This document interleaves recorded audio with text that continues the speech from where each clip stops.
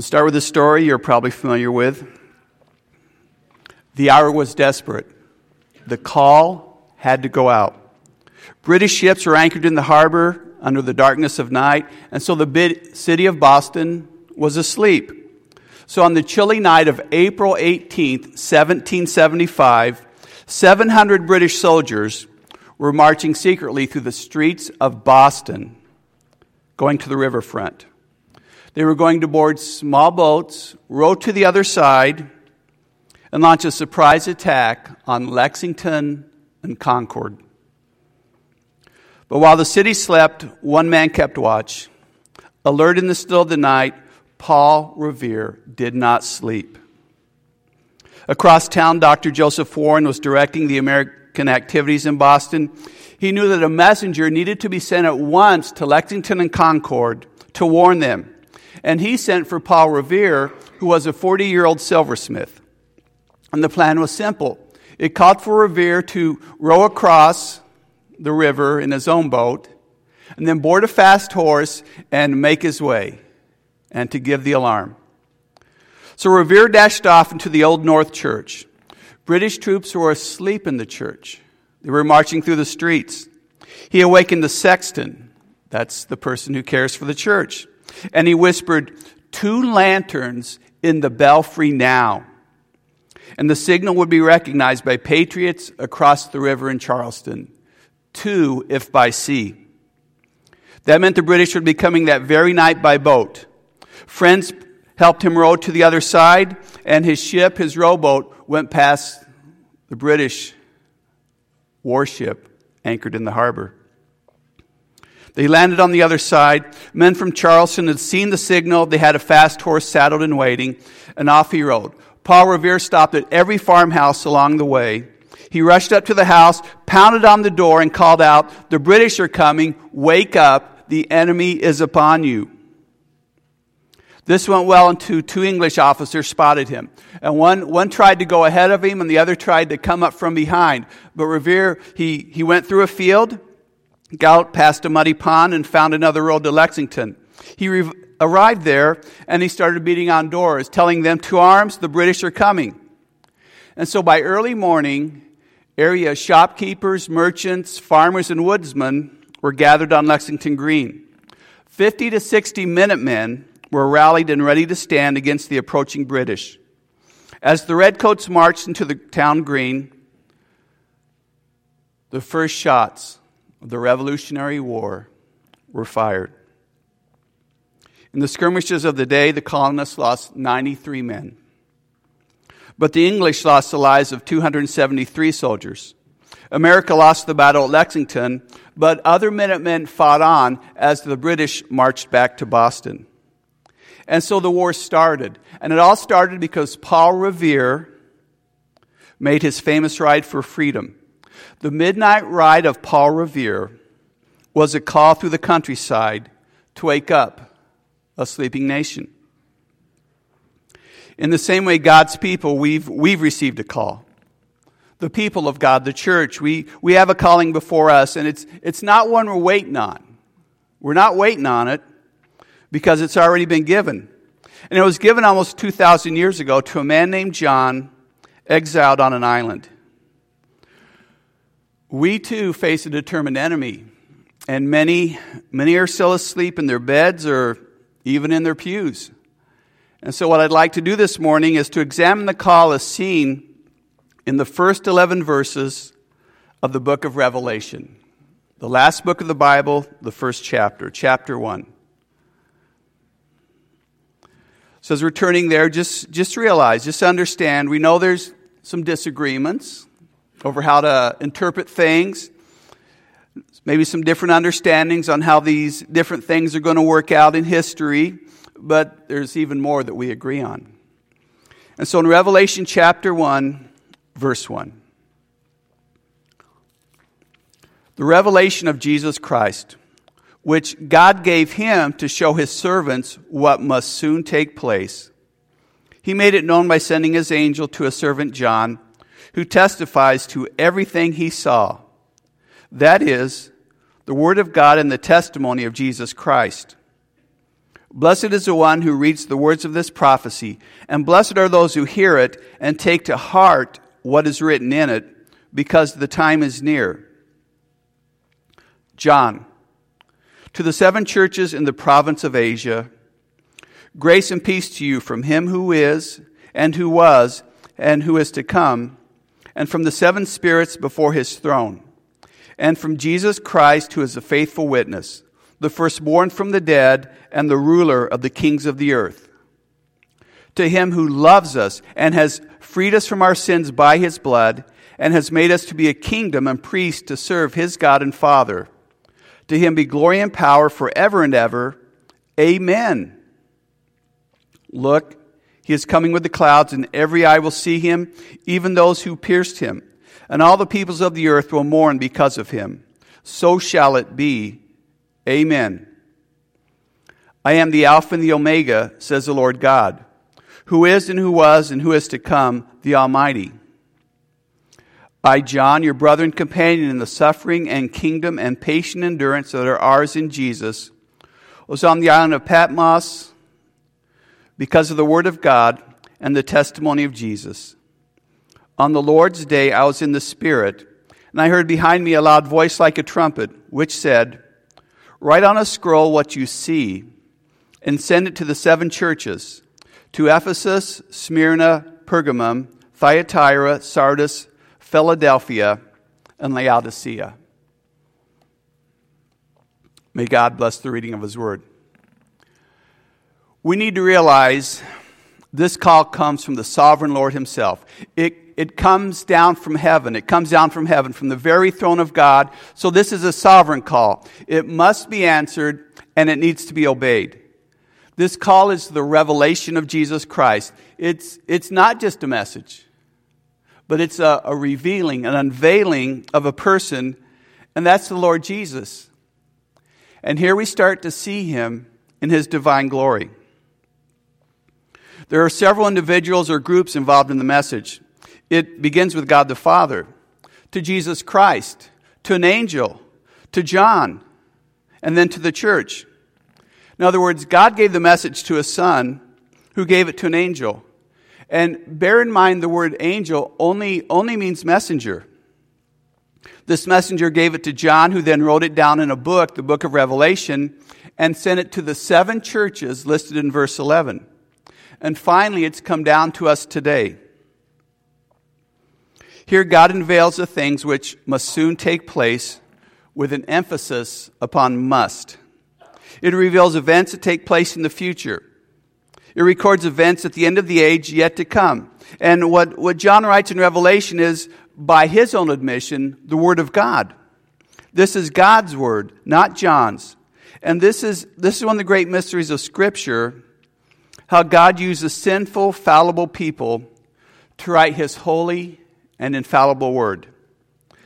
2 Timothy 3:16 tells us that all Scripture is God-breathed. It's given by inspiration of God.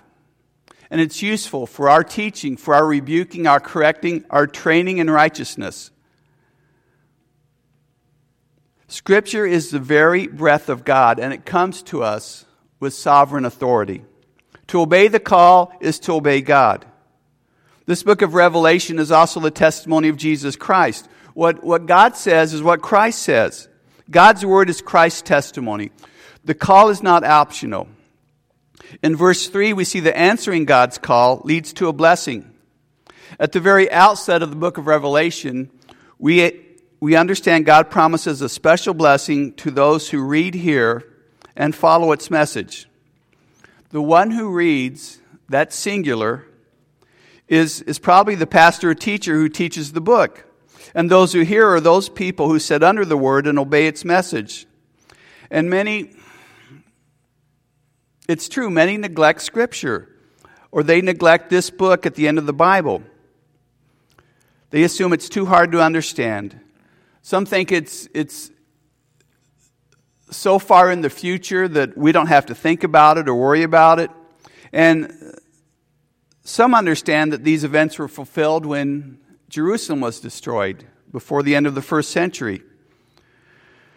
But I don't think that's right. I think our greatest need is to know Jesus Christ, and no book reveals his message and who he is as this. And so those who answer the call are unusually blessed.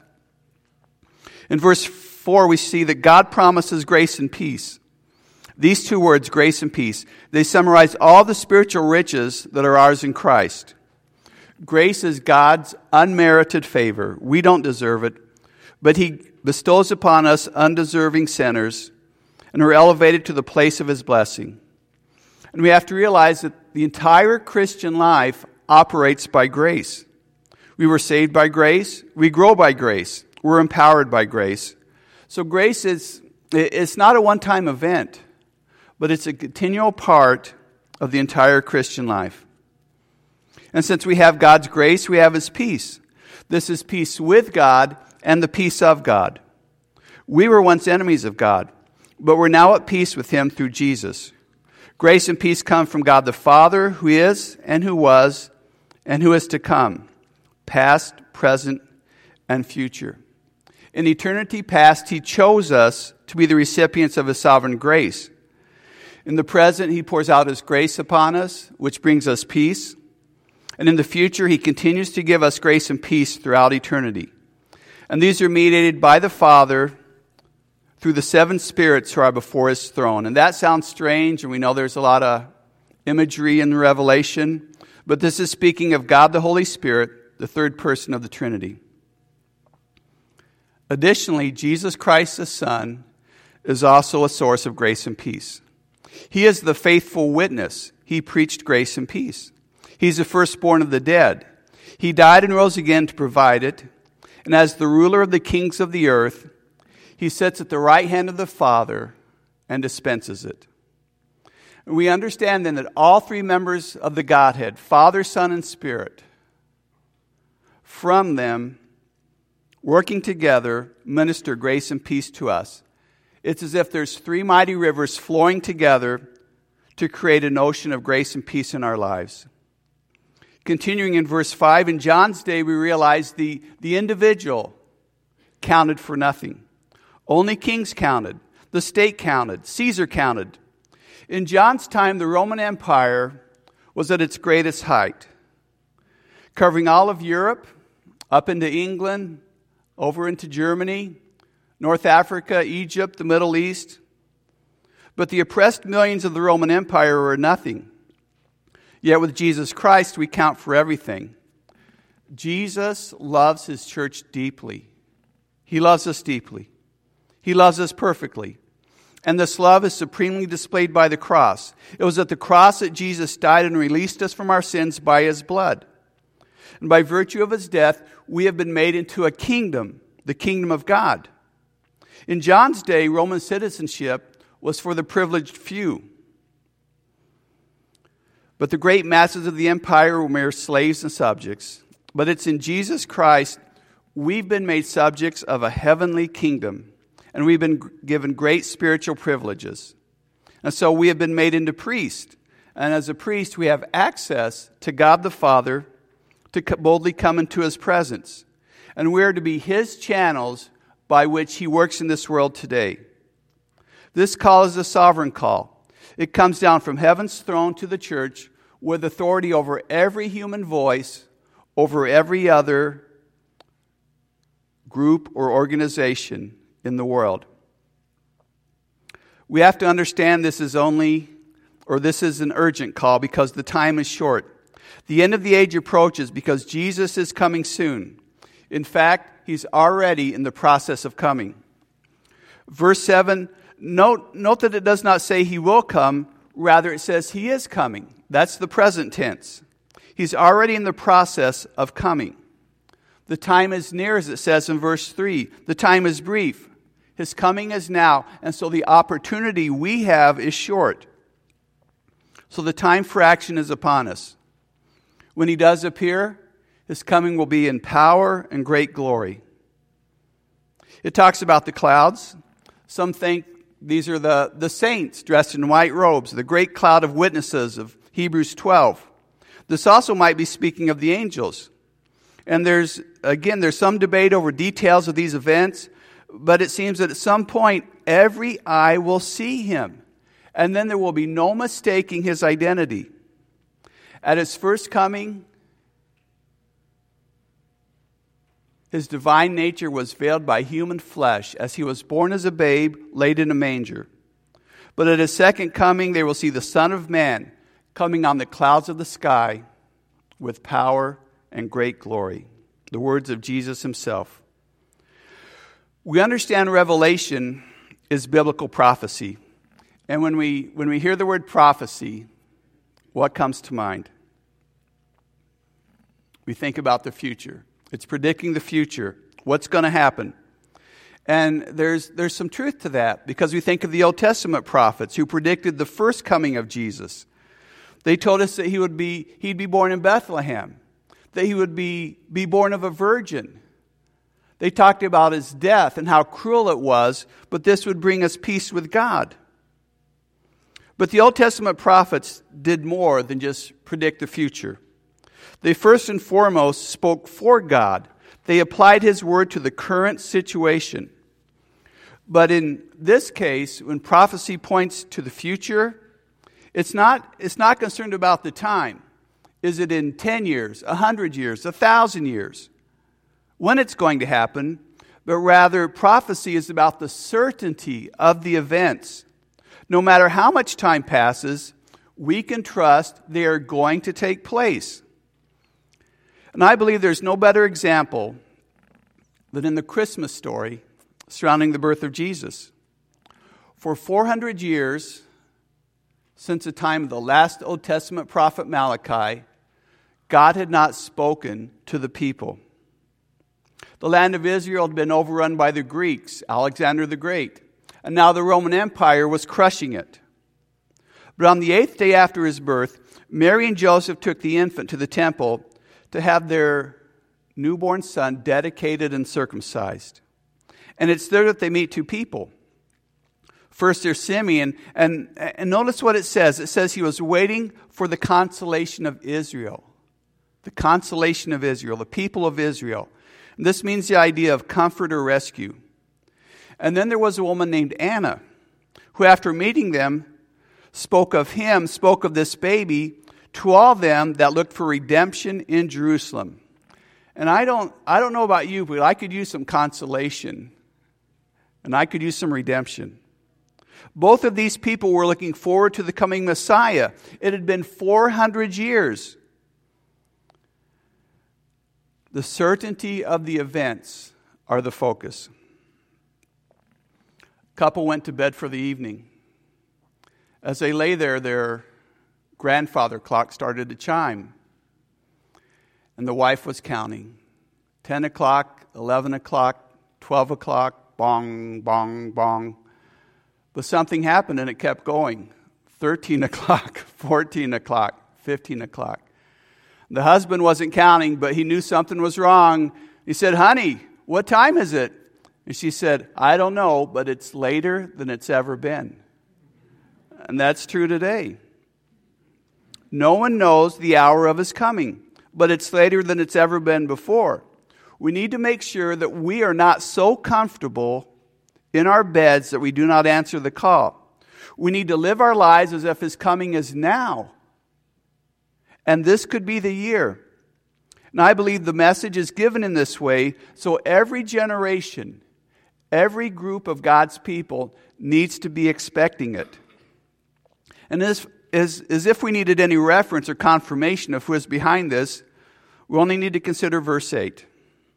Alpha and Omega are the first and last letters of the Greek alphabet. We would say A to Z, A to Z. He's the beginning and the end. No letter precedes Alpha. No letter comes after Omega. God is the absolute source of creation and history. Nothing is beyond his power and his eternal nature. He's unchanging, immutable, never diminishing in power.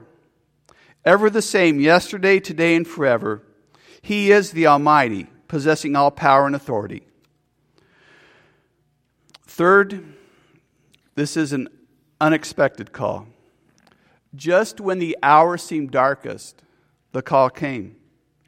The year is approximately 95 AD. The scene is a lonely island in the Mediterranean Sea, the island of Patmos. This was a barren, desolate, rocky island off the coast of Asia Minor, what we call Turkey today. It was hardly a tourist destination for retired apostles. And it was here that John found himself when he received the final call. And this is so unexpected. God used John at the most unexpected time while he is believed to be in his 90s. This happened in the most unlikely place, while exiled on Patmos. During the most severe trial, he was a political prisoner of Rome. In the most unusual way, he was in the Spirit on the Lord's day, and to fulfill the most incredible ministry, to write the book of Revelation. These are the last and final words of Scripture. So we see this as John. He's the brother of James, a son of Zebedee, one of the sons of thunder, a fisherman from Galilee, one of the 12, the author of the fourth gospel. He wrote 3 letters, 3 epistles. He's believed to be the last living apostle. The aged apostle was in exile at Patmos, suffering for his faith in Christ. The island is about 10 miles long, 5 miles wide. It was a penal colony, a prison for the Roman Empire, the Alcatraz of the day. It was a remote place for serious criminals. And John, he's 90 years old. He's in his 90s. At best, he's left to serve out his sentence and probably die there.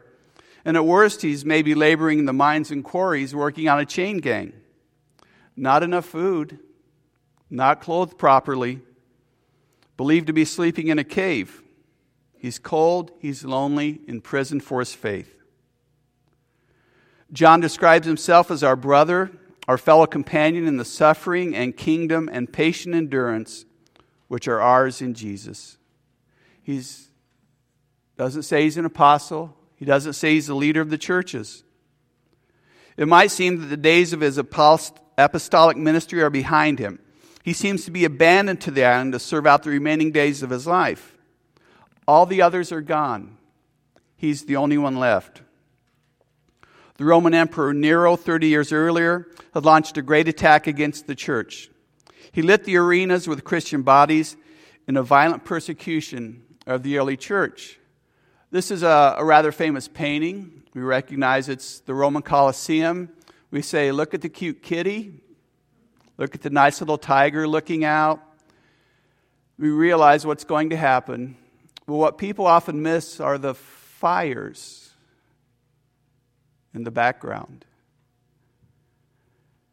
And working from left to right, someone's lighting them with a stick from the safety of the seats. And you realize what those fires are. Then came Domitian. He was worse than Nero. He instigated emperor worship as an imperial cult to hold together the expanding Roman Empire. Christians could not escape.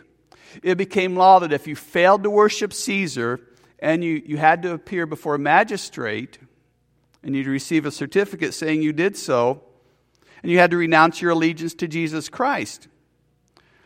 We should always remember that God comes into our lives to use us in the greatest ways when we often feel that we're suffering and when we're forgotten. Just remember Shadrach, Meshach, and Abednego. And they met the Lord. Where? In the furnace. And John probably thought his life, his ministry's over, but his most significant ministry was before him at this moment. Jesus Christ had commissioned the church to reach the world with the gospel. And those early believers spread the good news of Jesus. Jesus had promised to be with them to the end of the age. But now John's in exile. And it seems the church is facing a dark time. So what's gone wrong? It was at this moment, when everything seemed to be against them, that Jesus spoke to John and issued his final call. And it must be heard. This is also a compelling call. Verse 10. While suffering in exile as a prisoner on Patmos, unexpectedly, John is overtaken by the Holy Spirit on the Lord's Day, on Sunday. The apostle is catapulted into the unseen spiritual world. We don't know how to describe exactly what happened, but it would seem the apostle Paul had a similar experience when he wrote to the Corinthians, 2 Corinthians 12. He says this, I know a man in Christ who 14 years ago was caught up to the third heaven, the highest heaven. There's three heavens. The first heaven is where the birds fly. The second heaven is where the heavenly bodies are. The third heaven is where God dwells. And I know that this man, whether in the body or apart from the body, I do not know, but God knows, was caught up to paradise. He heard inexpressible things, things that man is not permitted to tell. He couldn't speak about this. He couldn't write about it. But John is told the opposite. He needs to write down what he sees. And whatever the case, in the body or out of the body, it's beyond normal human senses. It all begins when John hears a voice like a mighty trumpet call. This trumpet-like voice is the voice of Jesus. John is known as the disciple whom Jesus loved. But it's probably been over 60 years since he last heard this voice. He had heard the voice call him to leave his fishing nets and follow. He heard the voice cry out from the cross, "It is finished." Now he hears it again, and it's not a normal voice, but a mighty trumpet blast. The trumpet-like figure of speech is significant. Throughout the pages of the Bible, the trumpet is an instrument of power. The trumpets of that day for the Jews were made from ram's horns. In fact, the Jewish word for trumpet comes from the horn of a ram, the name for the horn of a ram. And they were used for many things, but in every case, the blast of a trumpet signals something powerful and compelling. First, the trumpet was used to signal the presence of God. It signified to God's people that God was near, causing them to tremble. The sound of the trumpet announced the very presence, the voice of God. Then the trumpet was used to call God's people to action or to battle, to lead the charge into battle, to gather them together. Third, the trumpet was used to call God's people to worship. In the book of Leviticus, the sounding of the trumpet was used to commemorate a sacred assembly of God's people and to signify the start of the Day of Atonement. And finally, the trumpet was used to signal the impending judgment of God. It was used to warn people of impending wrath. And in the book of Revelation, 7 trumpets will be sounded by 7 angels to pronounce God's wrath on the world. The trumpet was a compelling wake-up call to God's people. The trumpet-like voice of Jesus signaled this to John. It signaled the presence of God. It was a call to war and to worship, and it warned of approaching judgment. And last, I want to say this is a timeless call. This final call echoes down through the history of the church to us today, and it's still being sounded. Verse 11, John is told to write down what he sees. This call would be permanently recorded in Holy Scripture, the inspired canon of the Bible. Christ commissions John to write in a book what is his last call. And this call addresses every church and every believer from the first century until Jesus returns. Well, why talk to the church? It seems to be on hard times. Why not talk to the Roman Empire? All because God's work on this earth is not accomplished through the government. It's not accomplished by getting Caesar on your side. It's only done through the church. God's focus is to speak to his churches who would be light and salt in a hurting and dark world. It's not the government, but the church that God wants to use to change the world. True change only comes from within. And only God working from the church can change hearts. Our country can be no stronger than the spiritual life of our churches. Proverbs 14:34, righteousness exalts a nation, but sin is a disgrace to any people. When our nation was very young, the famous French historian and philosopher Alexis de Tocqueville came to America. He wanted to learn what could enable this group of people to defeat the mighty British Empire. What was the energy? What was the secret? What was the reason this country had grown so much and had become so powerful? And he wrote this: I sought for the greatness of America in her commodious harbors and her ample rivers, and it was not there. In the fertile fields and the boundless prairies, and it was not there. In her rich mines and her vast world commerce, and it was not there. Not until I went to the churches of America and heard her pulpits aflame with righteousness did I understand the secrets of her genius and power. America is great because she is good, and if America ever ceases to be good, America will cease to be great.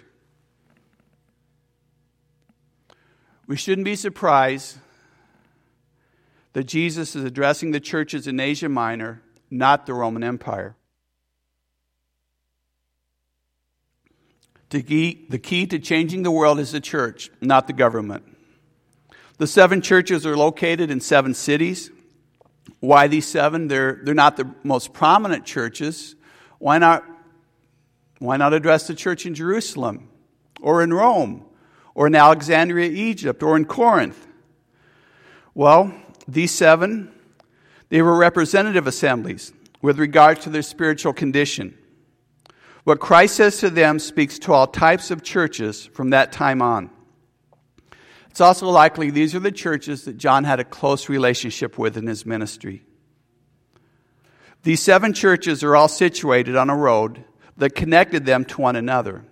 It was along this road that a messenger would travel to these 7 cities. When John wrote the scroll of Revelation, it would have went to the first church, which is Ephesus. And the messenger would present the scroll to the pastor of the church, who would read it publicly to the congregation. He would make a copy. Then it would be sent on to the next church, and then the next church, and the next church. So all 7 churches received the message. All these churches were within 35 to 40 miles of one another. And like Paul Revere sounding his alarm throughout the New England countryside, these 7 churches would then dispatch the final call throughout Asia Minor and the world, throughout the Roman Empire. Whatever became of Paul Revere? After the Revolutionary War, he went on to become a noted silversmith in the young nation. He even set up a foundry to cast church bells. He made 398 bells. Most of them weighed over 500 pounds. 75 of these still ring in New England steeples. To this day,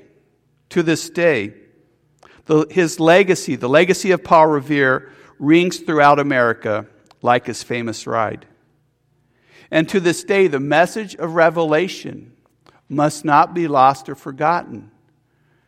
I know it's hard to understand, but as God's people, it's God's final words. And we need to work with it. We need to wrestle with it. And we need to look forward to the day when Jesus returns. Let's pray. Heavenly Father, thank you for your word. Ancient words, ever true, changing me, changing you. Let's take this to heart. There's so many demands on our time, but we need to make space and make room. And we need to fill ourselves with your word. And so as your people, let's think this year, let's commit this year to knowing you better, to serving you. And we're just grateful that we've been given a call. And we thank you in the name of your Son, Jesus. Amen.